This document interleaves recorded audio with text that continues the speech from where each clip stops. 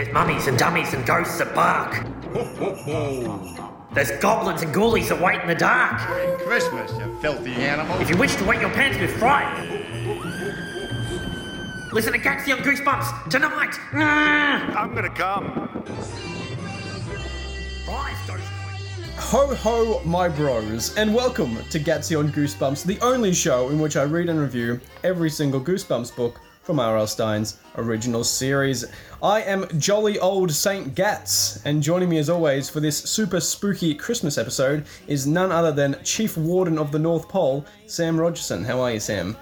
Merry... Placed beneath the Christmas tree for you today is our first venture outside the Gooseverse as we discuss R.L. Stine's Silent Night, first published in 1991 as part of the Fear Street Super Chiller series. So, rolls off the tongue really well. So, you can stuff your stockings with scare and tie up Rudolph the Red-Nosed Reindeer and deck my balls. Oh, look, I'm sorry. I can't do this. I'm sorry. I didn't actually want to discuss this while recording, but as Sam will know, the truth is this show is in trouble. As you may know, this podcast is produced by Mr. Henderson. That's your uncle, Sam. Yeah. And as part of Henderson Entertainment, which we recently found out was a subsidiary of Equinox Petrochemical Solutions, providing petrochemical certainty in an uncertain time. Well, it turns out that the higher-ups at Equinox haven't actually been very satisfied with the content of Gatsby on Goosebumps since it rebooted, and it was actually Sam's uncle. It was Mr. Henderson that was fighting to keep the show running. So you can imagine how distressed we were earlier this week to hear that Mr. Henderson had been arrested by the Australian Federal Police in relation to a series of crimes committed in Melbourne in the late 1990s. And we, obviously, we can't comment on any ongoing police matters, but to quote Mr. Henderson in the voicemail he left us while calling from a Supermax correctional facility, it's some real underbelly shit. And, look, that's it, really. That's the end, pretty much. Without Mr. Henderson to vouch for us, the simple matter is this podcast doesn't have a future. You know, I'm gutted. And that's to say nothing about Sam. You must be absolutely devastated about this stuff with your uncle. Yeah, I just think he's up to some of his old tricks, honestly. You know, what do they say? You know, spilt milk once, shame on you. And I think, as we'll see when the court case comes out, that he's paid enough of the people there okay, well, don't mention it. Well, okay. But the point is that a couple of mavericks like us, there's nothing left for us to do but just provide quality radio content, and we'll continue to do that. Well, no, we won't. We won't continue to do that. Well, this one's going to be a good one though. We're going to go out with a bang, and I think everyone will agree that it's going to be on par with the other ones. Yeah. Look, yeah, you're right. Look, it may be the end, but we can probably still go out with a good episode. So let's put that behind us and let's discuss Fear Street Super Chiller Silent Night by R.L. Stine in 1991. So this is actually the first non-Goosebumps book we've read. So, you know, a very interesting experience for me to sort of see some of his other work at long last. Did you read this one digitally, Sam? Yes, I did. I got the Google Books edition, which, you know me, I've got quite a few bugbears, quite a few bees in my bonnets, quite a few sausages down my slacks. Okay, I'm not sure if all of those are completely... but this is the first in a trilogy. Yeah. Yet, on Google Books, number 2 has the same cover as number 1. That is true. Come on, Zuckerberg. Yeah, well, yeah, I was confused by that as well. I was also quite annoyed that Silent Night 2 and Silent Night 3 were cheaper than Silent Night 1. Cheeky fuckers. They're like, let's get them in, and then they... You buy a bundle. Yeah, I know. I wasn't committed enough to buy the bundle. I know. I don't really get what's happening on the front cover. So we've got our main protagonist. Is she behind a mirror or is she behind a window? I think she's trapped in a mirror. Okay, which doesn't happen in the... Famously doesn't happen in the book. No, and is that a Christmas tree or is that a wreath? It's a wreath. We've got a girl, the main protagonist, she's looking quite scared. From what I saw following other R.L. Stein heads on Instagram, this is a pretty popular one to read around Christmas. A few people were sort of reviewing this. I wish I knew that before I decided to review it as well. But May I add, welcome to Scary Town. You may. Population Fear Street. Population us. Down Fear Street Road. You know that song Old Town Road? What if you did a parody of that called Fear Street? Well, unfortunately, that won't be happening Street anytime Road. In the future. I can't imagine Equinox signing off for Little that. NASCAR X Ray Cyrus. So what did So this is a very popular sort of R.L. Stein Christmas classic, which is why we set it on it. Sam, what's the tagline on the front cover we've got there? I hate this tagline. Okay, what is it? Happy holidays, you're dead. That's not an expression that they're parodying. No, like I was worried there was something like, happy holidays, you filthy animal. Is that from Home Alone. Is that what he says? Yeah. Merry Christmas, you filthy animal. Ah, okay. So you can't even say Merry Christmas anymore. Can we get a blurb up on that one? It has it about the author. Well, you know about the author. What's his name? About the book? That would be the blurb up there, wouldn't it? Yeah, sure. Do you want me to read it? Please. Reva Delby? Maybe. Avia Delby. It's a bit of French. Reva Delby promised to be nicer after last year's horrors. I think you're reading Silent Night 2. Oh, fuck. Fuck. How do I go back? You've already spoiled that there's going to be horrors in this book. Oh, fuck, I've lost it. Oh.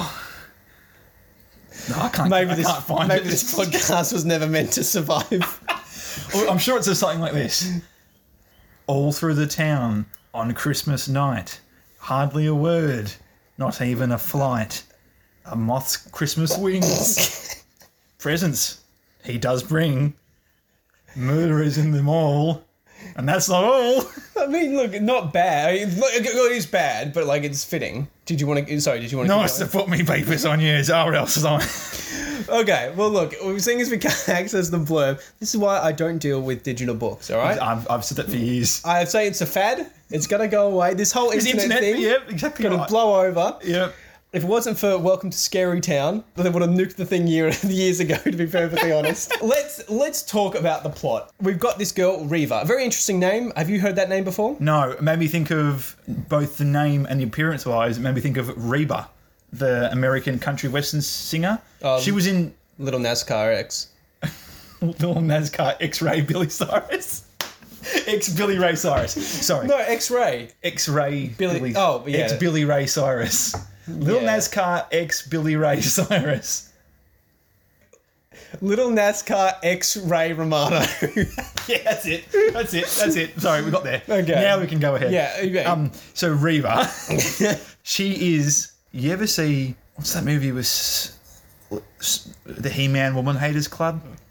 The He-Man Little woman. Rascals. Yeah, Alfalfa. Yeah. Not a NASCAR, but the boxcar race at the end. The woman who gives them the trophy? Whoopi Gold. No, it's not Whoopi Goldberg. Reba. But Whoopi Goldberg, I didn't know that. That's the Reba I'm trying to reference. Okay. So she was in that movie about boxcars, which ties into the theme of this book, which includes Little NASCAR X. No, so... Sorry, what the fuck has that got to do with Silent Night? Can I just ask? You asked me about Reba. No, I didn't. You asked me I didn't ask you said- about her fucking filmography. No. I'm just saying her name Reva Yeah. reminds me of Reba. All right. So Reva, don't know what it's short for. She's got red hair, and her last name is Delby. Does that remind you of any country western It singers? reminds me of Dolby Digital, Dolby Sound, Dolby. Is there something there? Dolby got a sock from his little master. So to answer your question, her name is Reva, and it's an interesting name. Okay, yeah, so it follows Reva, and she is working at her dad's mall. Her dad's a big businessman, he owns lots of department stores. Hey, I'm selling things over here. Quite. And essentially, this Reva is a bad egg. She mistreats a lot of people in her life, and pretty soon, bad things start to happen to her. There are acts of revenge. And I, for one, couldn't be more happy about it. So, like, first it starts with, like, a needle in her lipstick so her lip bleeds. Then someone sends her a bottle of cologne, but it's actually got, like, blood in it. And then someone sends a mannequin to her in a box. One of her co-workers gets murdered. To earn all these things, though, she is nasty to people. Well, that's it. She is... What did you think of the Reva character? So the first thing I could think of is, you know how in Always Sunny, the people in that show are, like, despicable and they're bad people, and that's what makes all their comeuppance so much funnier, is that, like, they're horrible people and that's why we laugh at them. I feel like they made her a horrible person by doing the most cartoon character bad. I was surprised she didn't kick a dog or something like that. And then they make you hate her so obviously, and then bad things happen to her, and I felt no sense of, like, oh God, poor thing. What is... I'm sure that was part of the intent. I think it was when she finally learns her lesson, you're like, oh, she's come good. But... like, mean for the sake of being mean. Yes, and they also introduced the fact that, like, her mother's died and stuff like that. Yeah. Which, you know, that way you can definitely lean into her, like, making some questionable decisions. But she's mean for sport. She's mean for fun. Yes. Yeah, it's not like she even gets anything out of it except enjoyment out of seeing other people upset. And it's not like she does things, like, off the cuff that it's like, oh, she made a bad choice there. Yeah. She's actively thinking about how she can make this guy upset by breaking up with him, and then cackles while doing it, and then drives away smiling like a sociopath. That is the word for it. Like, you get the sort of the cliche, like, mean girl in, I don't know, sitcoms or, like, cartoons. This goes one step beyond. Like, she doesn't get anything out of the hurting people except, as I said, just the enjoyment of hurting people, which is psychotic. Yeah, and you just get, like, the monologue of her being like, that was a good one. I really showed him. And it's like, you're by yourself. No one saw this. Yeah, exactly. Like, it's not like she's doing it, like, if she had, like, pushed another pretty girl over to make herself look stronger or better, you understand that she's trying to leverage herself above others. Yep. But all these things take place almost unanimously in private with the other person. Yes, exactly. Which is like, she's not showing off. It's just for a sense of enjoyment she gets. Like, you know, let's talk through some of them. She breaks up with her boyfriend because he thinks it's going well, so he wants to, like, surprise him by, like, breaking up with him. Like, she breaks up with a guy who has this relationship with this really nice girl. But she purposely hires them to work at her work. And puts them on other sides of the store so they can't work together. And then intentionally kisses him in a place that hopefully his girlfriend will walk past and see. His dick. And then once he does break up with her to get with Reva, she's like, nah, sorry. Lol. She says, think you next. Big girl boss energy. I hate to see a girl boss winning in this case. She hires... essentially, all the people she goes to school with want holiday jobs at her father's department store, so she does hire them, except the one who really wants it, her cousin, and she's like, nah, you can't get it, there are no jobs. And again, like, all the jobs are like monkey's paw curling, like, one of them wants to work in, like, the business world, but she doesn't tell him that she's secretly hired him to be to be Santa because he's fat. Because he's fat, which she finds very enjoyable. Yeah, which is like, and she's like, yeah, it's funny to her that they're like the human playthings to her. Yes. And when they all blow up in front of her face, she's like, haha, awesome. And almost instantaneously is just on to the next one. I know. She doesn't, like, revel in it. She's like, haha, cool. Another person, you know, gets a job and she tells her it's going to be like at the perfume counter or something, so wear something really nice, and she's going to the stock room to, like, stack shelves. Unnecessarily mean. But also, like, what's her long... You can tell that she's, like, a psychopath, because it's like, what's the long play there? After the next day, she's going to be wearing the correct clothing, working in the supply room. You've made fun of her, and now what? It's not like, as with that cliche mean girl in sitcoms and cartoons, it's usually when she's being mean, it's to increase her status or her popularity. This doesn't make you popular because these are your peers. Like, you're not just picking on one person so everyone else thinks you're good. You're screwing over everybody. Yes, and that's when, like, even at the start when, like, the lady's like, "Oh, can you help?" and she just ignores her. Yeah, and, like, it's like, no, and then it's like actively doesn't acknowledge that the woman's there while she's talking to her and being upset. That's funny for, like, just kidding. All right, I'll go and do it. But she just never does it, and the woman just, like, stares at her like, "What the fuck?" Yeah, he made Reva Reva evil beyond redemption, essentially. Yes. And there is a redemption when these bad things start to happen, and I think it's positioned to be like, well, anyone could be trying to screw her over with these things because she's pissed off so many people. Yes.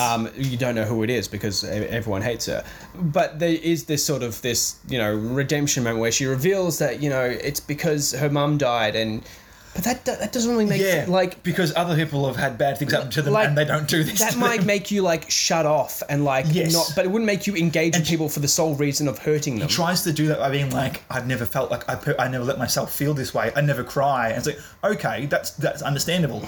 But why did you purposefully send your dog to attack that boy? Yeah. That's not because you can't feel love to other people. Breaking up with someone because they're getting close to you might be a repercussion of that. But then sicking your dog on them and then cackling at the door is some is like some Cruella de Vil shit. What's the thing I have? Stein me a line. Oh, Stein, drop me a line. Stein, drop me a line. Just insert that stinger here. 3, 2, 1. Stein, drop me a line.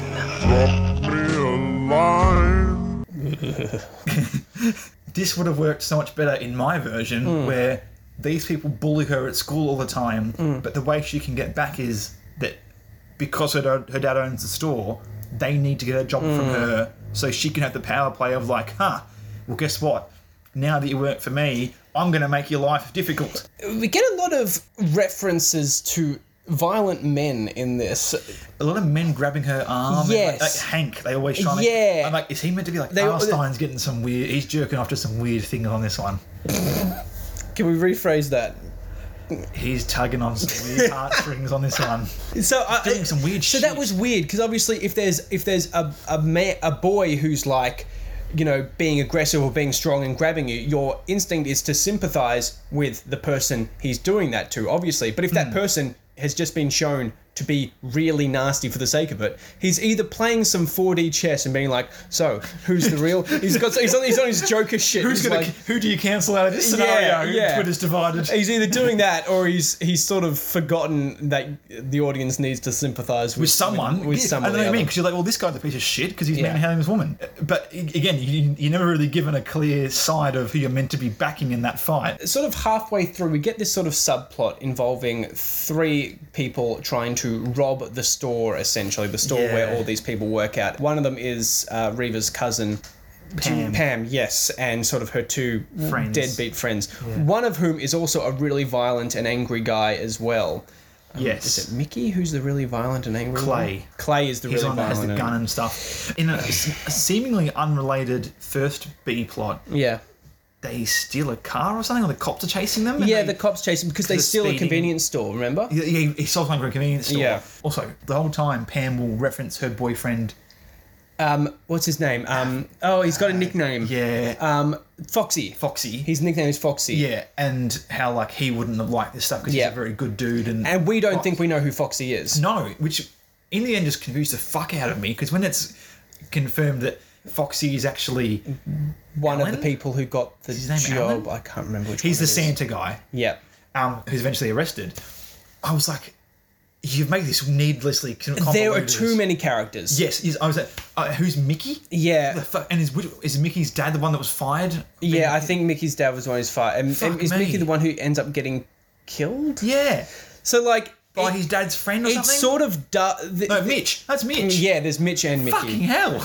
That's sort of the main plot, is who's trying to fuck with Reva. But then you've got this this store robbery subplot. And also this... And that store robbery plot hinges on the fact that Reva's dad fired this guy's dad. Yep. And he's now an alcoholic. And it's we're going to get ours. Pam hates Reva because she's mean to her. Because she didn't give her a job even though she gave everyone else a job. And there's always been distance since her mum died. Yep. And Mickey's upset because Reva's dad fired his dad. Yep. And Clay he's the wild card guy. He's the guy that's just happy to be in chaos. He's the guy who stole from the convenience store previously. Yes. So he's But I don't think that really relates too much. I mean, but obviously it's the same department store. You could have cut that and I wouldn't have got anything. Yeah. I wouldn't have lost any, it felt surplus. Because then that dovetails into sort of the blackmail plot where someone sees Pam and the other two steal and they're blackmailing. There's too many moving pieces for Who's on the phone blackmailing people? Is it meant to be Foxy? No, it's not, because it turns out to be one of the people working at the store who saw it. But again, too many characters. I can't remember which one is Because which. Foxy does end up also... Foxy's the one that's trying to scare Reva the whole time. Yes, to get back on behalf of Pam. But yes. Foxy isn't the one who killed Mitch and stuffed him in a crate. That was the security guard. That was the security guard. Mickey's dad. Yes, who got fired and then came back to rob the place while the other three were robbing it. And because that Mickey guy, he helped convince Clay to do it. Yep. So that he could come in. It was double bluff. Yep. It was like Clay come in with Pam. Yep.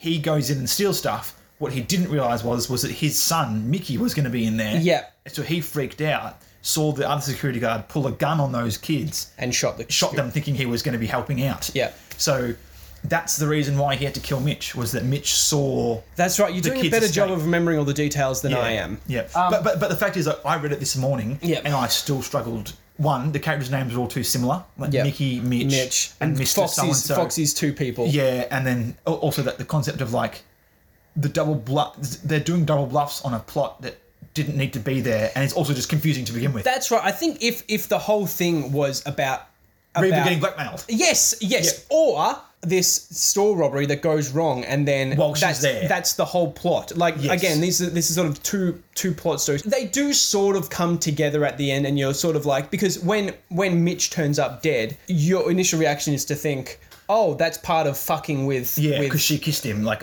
someone's trying to get to the people closest to her. But actually, I guess it was kind of unrelated. That was, the whole robbery thing is mostly unrelated to Reva's character arc. Yes. It does get tied in, but I think it's just unnecessary how much they cram in with the blackmail and the robbery and the following Pam and Mickey and Clay as well as Reva. Yeah. It's a bit too much going on there.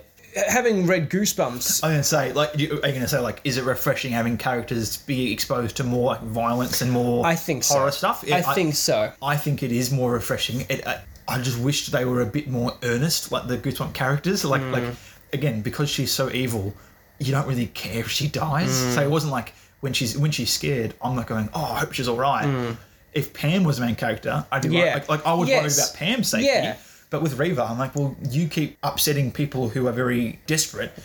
It's be unsurprising if one of them did some fucked up shit. Yeah, Pam's an example of probably who the whole story should have been centered around, because she is this girl you do sympathise with. Even when she does bad things like rob a store, you're like, okay, I totally understand where you're coming from. You don't get that same sense of understanding with Reva. No, yeah. And also Pam always seems like she's an accomplice to things, not always by choice. She's like peer pressure to kind of go along with things, whereas Reva is like the instigator of all her problems. Again, and for no other reason than just causing trouble for the sake of it. Which, again, I see what he's doing, but it just seems bad writing to be like, and you hate her because she is bad. Yeah. Here are some bad things a bad person would do. Yeah. And then she does them all, and you're like, wow, yep, she sure is bad. Yeah. And then she's like, I'm bad because my mum died. You're like, well, fuck you. Yeah. Unfortunately, this first 2/3 of the book is her as being awful. So when you find out that her mum dies and stuff, you're kind of like, yeah, I know. Like, it's like Pam had a hard life too in the book. Yeah, Pam was a lot more believable, I think, than Reva. And if Pam had robbed the store because her life's been hard, you go, that's understandable. Someone who's gone through a rough time would go to a desperate level of action. I do think it was good. The violence is there, but it's not. I guess gratuitous. It says you see Mickey with a knife in his back or something, and someone gets shot. The body folded up in a box. Yeah, it's provocative, but it doesn't make you. I don't think that's. This wouldn't be. Come on, kids these days. They're watching fucking Fortnites and Pornhubs 24/7. Like this is totally suitable for like a 10-year-old kid. Like kids playing Five Nights at Freddy's know what murder is. Maybe I don't know. Maybe in the 90s it was different, but this I don't think would be inappropriate for the Goosebumps age level. Yeah, I was gonna say I almost wish there was this level of like gore and detail with the supernatural, far-fetched Goosebumps stories. Yeah, the reality of it all is kind of like, I don't care for the fact that it's in a shopping mall with normal people.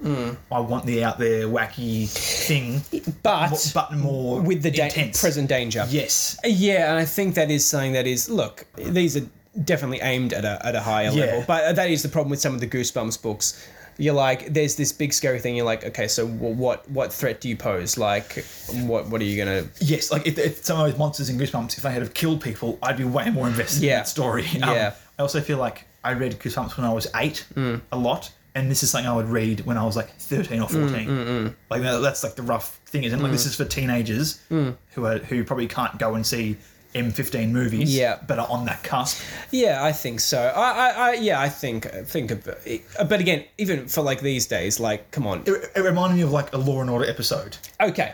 Yes. Like there's been a murder, you see that someone's been murdered, but as a teenager, you're kind of like, okay, well, murder's scary, but like watching them try and find the killer is the really it's the thriller. exciting part. That's the thriller and the exciting part. Whereas in Goosebumps, there's never much of a revelation in terms of like outcome of like someone getting hurt or killed. No, where the risks are sort of tangible. No. And what did you think of, I guess, the mild salaciousness of, Reva being a bit seductive? Did you think that was suitable? Oh yeah, like how he used the word sexy a lot. Yeah, like she put on her sexiest voice. Yeah, and smiled sexily. Oh, yeah. And, I was kind of like, sure, there's a better way to explain. But again, if he's writing that target audience of someone who is an early teen or a mid-teen, I guess that's fine. But personally, like when I read it, I was like, why is he trying to make these things? It very much read to me like, this is what a man thinks a woman could be sexy. Okay. Like, do you mean like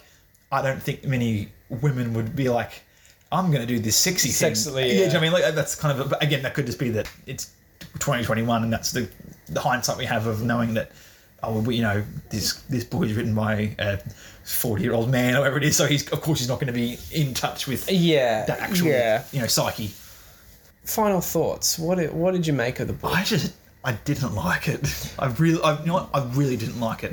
In a way that, like, there's been some of the Goosebumps books I haven't liked, but it's still so breezy and kind of like almost twee in comparison that it doesn't feel like it's an investment. It's like you're losing anything out of the investment. With this, it felt like you gave me some structure that made me think this could be really good. So I kept reading.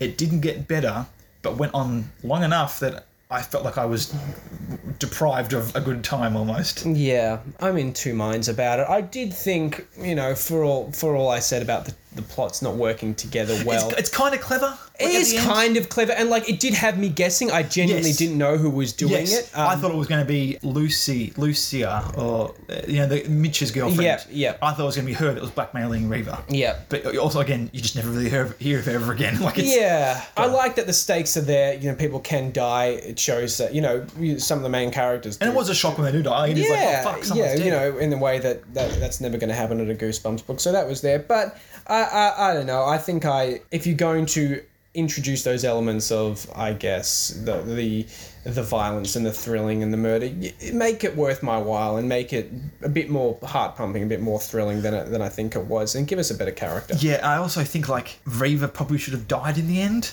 The way it ends is just like, and now we're just a happy family again. Yeah, it's like that does not absolve you of all your past discretions. Which Reva. does make me wonder. Is the second one about it? Well, I think it is, because remember we just read the blurb at the start. Oh, and yeah, it said, she's back and ready back with a brand new bag. So I would probably give Silent Night 2 out of 5 stars. What about you?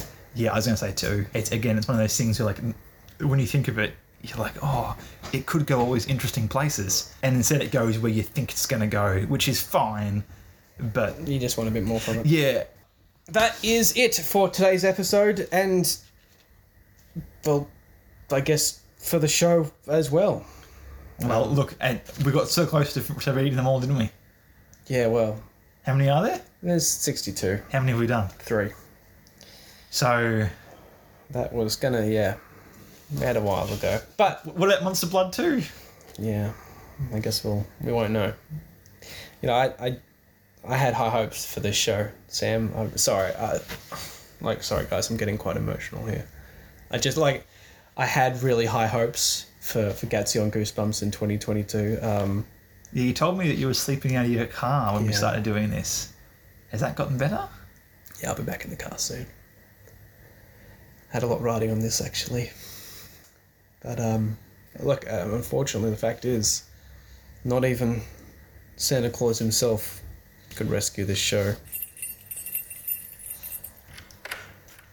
Oh, ho, cunts! Uncle Henderson! One and only, Sammy. Close your mouth, mate. Looking a bit too much like that barrow I had in me line last Christmas, back when I was still out to bloody leave me house. Mr. Henderson, I thought you told us you were... Early plea bargain, cunts. Coppers wanted old Hendo to squeal, and guess what? He's gonna fucking do it.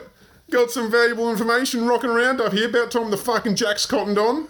In the meantime, I am free to continue running my commercial business of producing high-quality audiovisual content. Wait, does this mean... Don't worry, son. Your fucking kiddie fucking book club show's not going anywhere. Those fucking stuffed shirts at Equinox want me to keep pumping out shows explaining why we need to fucking mine for uranium under fucking Uluru. They can fucking well put up with a couple of soft cocks like you boys talking about fucking Night of the Living fucking mummies or whatever it is. that is fantastic. Thank you. That is absolutely fantastic news, Mr. Henderson. I cannot thank you enough. Wearing a mask, are you? What? Oh, yeah, just doing my part. Doing his part, he says. Yeah, I'm just... Take it off. What? Take off the mask. Well, state guidelines. State guidelines? Did you see the name at the front of reception? You're in sovereign territory now, lad. I'm the fucking chief health officer inside this building. Now take off the mask. Good. If I see you wearing that anywhere near me again, no fake virus is going to kill you, mate. But I fucking will. Look after me nephew, alright? If he's anything like his old mum, keep him away from the grog during work hours. Oh, yeah. Well, I've seen you at Christmas lunch, Uncle Henderson. Good chatting with you boys. And on that piece of good news, it's time to end today's episode. I'd like to thank my co-host, Sam Rogerson, and as always, remind you to follow us on Instagram at goosebumps.podcast. We'll be back with more thrilling reviews in the year of our Lord 2022. In the meantime, though, have a Merry Christmas, and please, stay spooky. Did you hear what he said to me? About what? About the mask. Yeah, just don't take it personally. He threatened to kill me. Yeah, no, he's absolutely fucked in the head. He's absolutely fucked.